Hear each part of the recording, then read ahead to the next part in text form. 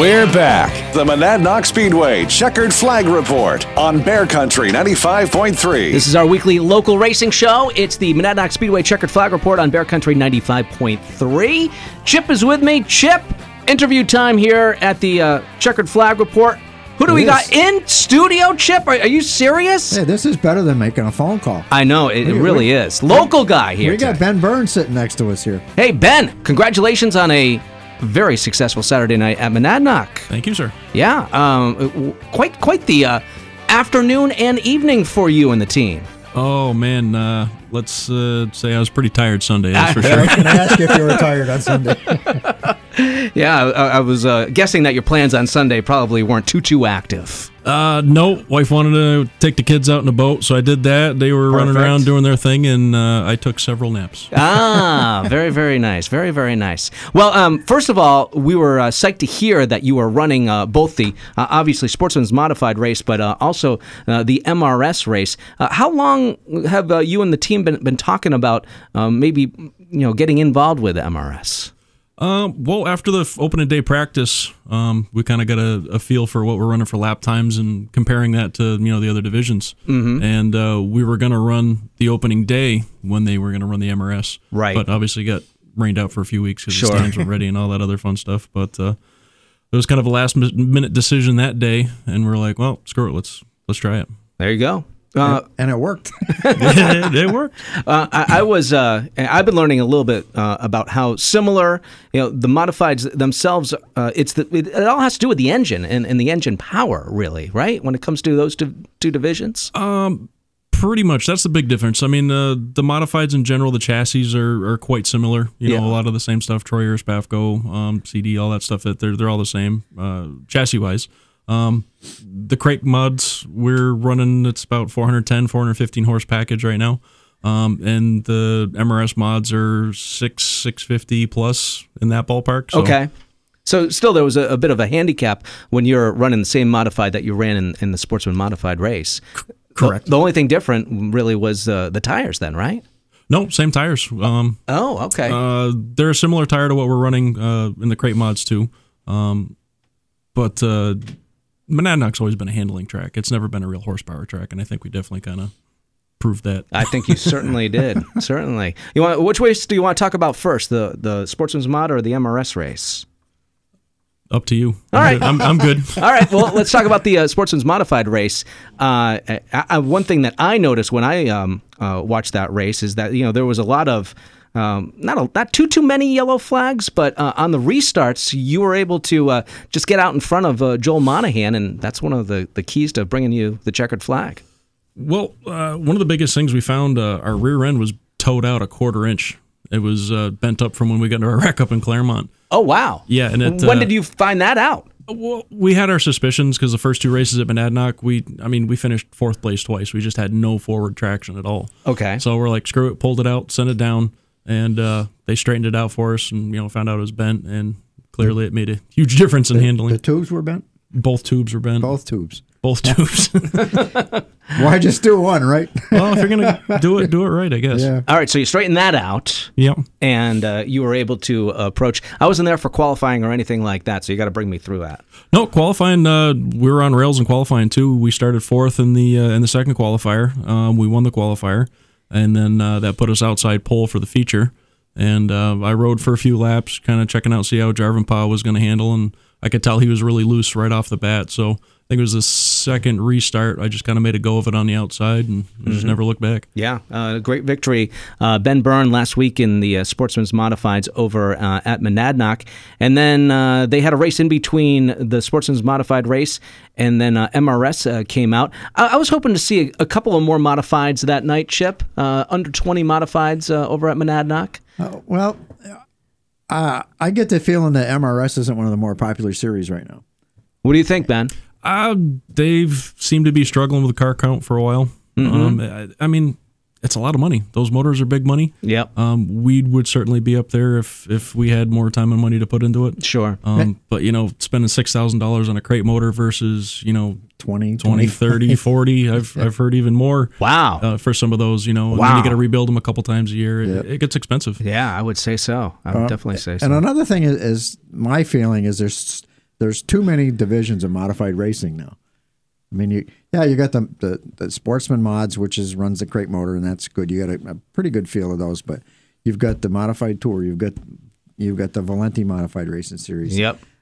You've got the tri-track cars, and now coming up later, where is it? Tomorrow, I think you've got the Bullring Bash, which is also it's like the tour cars and stuff like that. But there's so many options for you to run now, and everybody can't afford to go every place. So I think that makes a little bit thinner fields. Yeah, it definitely thins them out some. I think that's kind of where Monadnock and their owners are trying to rein some of that in with the multi-track cooperation. Mm-hmm. Now they have the modifieds at Monadnock, modifieds at Claremont. They're going to have a couple, their special race at Lee and stuff at the end of the year. Try to rein everything back into a unified package.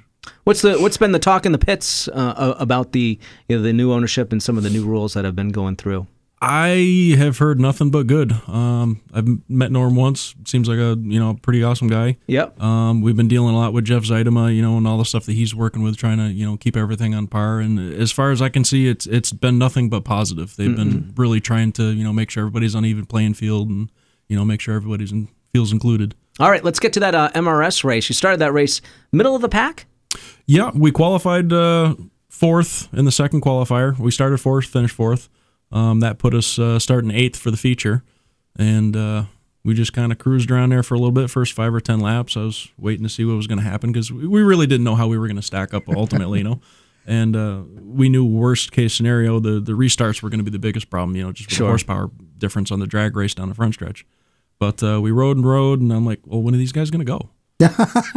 I'm literally sitting back here like running half throttle. I'm like, I go any slower, I feel like I'm going to fall over. I was saying the same thing. I mean, Ben is way out in front. When are they going to catch up? Well, even before I got up front, and I was like, what? Screw it. I was like, when we lost radio communication somewhere around like 20-ish. Okay. I was getting bits and pieces from my spotter, and then dead, nothing. So yeah, the first 50 laps, if I remember correctly, were kind of uneventful. It was after the 50 that things started getting crazy. Well, that's what you want to do anyway. You want to take it easy for the first half of the race and save your tires. Oh, absolutely. And that was the mental message that I was trying to send to Ben down on the racetrack. Did you get that message, Ben? Believe it or not, I really was not running that hard when I was up in the lead. I was focusing real hard, just being smooth, easy on the throttle, easy off the throttle, easy on the brakes, turn in smooth, turn out smooth. I really wasn't beating up the car. We only were off maybe a tenth and a half at the end of the race. I mean, we were pushing Kurt through, the corners there towards the end before we got dumped and had to start again from the back. Well, how do you? Well, okay. Can we go back to you losing control, losing communication with your spotter? What do you do if you don't have a spotter? I mean, that's a hairy situation, if you ask me. You kind of go old school. You use your mirrors. You kind of listen to what's around you, and just do the best you can. I mean, it's kind of not my first day on the track, so I kind of got a good grasp of what's going on. But spotter is still important to tell you how close somebody is if they're trying to peek. We should have got your spotter in here too this morning and asked him what his reaction was. He was just kind of holding his hands up like I can't talk to him. Yeah, but you couldn't neither of you could hear each other at all. Nothing. Well, that's when you tap the roof that's loose. Wow. At the end, the last couple of laps of that race were just a little crazy. Oh, that was a mess. Yeah. Yeah. It was unfortunate to see some of the things that were happening, but you had to you were involved in a caution as well, but. At the end of the race, you guys must have been pretty ecstatic with the way it turned out. Yeah, I mean, 10, 12 laps to go. We worked our way back up from 12th to 5th, against the, full-blown tour cars. I mean, we were going into it looking, maybe top 10, maybe 5th at best, and for what we did, we were ecstatic. I was pretty happy for Ronnie Williams, too, grabbing that win. Well, it's... Yeah, Ronnie's a good driver. He's got experience from Stafford and stuff like that. But that car has so many wins up there. It doesn't make any difference who's been driving it. Rowan Pennock drove it.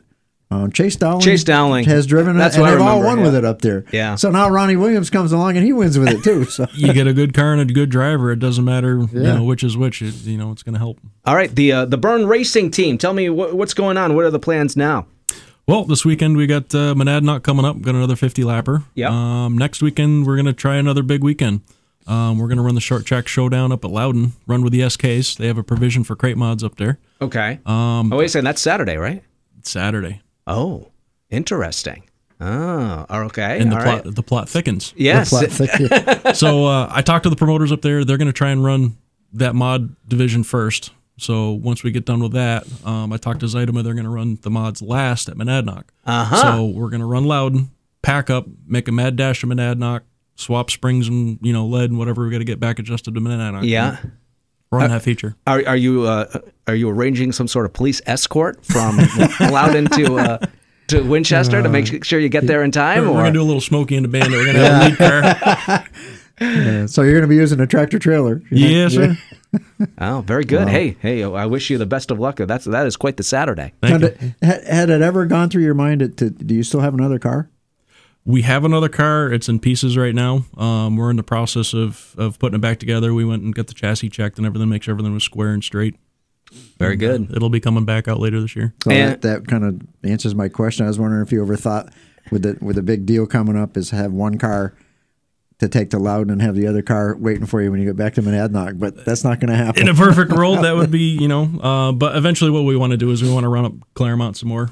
Sure. I think we started to get a pretty good handle on that track up there, so we'd like to go play with those guys some more. And it's fun. just so much easier Good to for you. have a backup car because you wreck Claremont Friday night, and then you're screwing with your points Monadnock Saturday night. Yeah, that's true. That's always been our primary track. Mm-hmm. Very good. And so we're still in June. Anything about July and August that we need to know about here, or should we get back in touch with you? Right now, we're just kind of flying by the seat of our pants. But I don't think we 100% know, but That's always the I don't think answer. anybody knows right now what they're going to Chip, that's always the answer. I always ask that question, and that's always the answer. Well, that's great. Ben. Obviously, you guys have the family business and everyone else, but other sponsors helping you out this year and your team. Please mention. Absolutely. I mean, we only got a couple sponsors this year. We haven't been chasing anything too much. We've always been kind of low key, but we got Burn Towing's our primary. We got Bigori Fabrication down at Deerfield, Williams Race Gear, and Dirt Angel Clothing.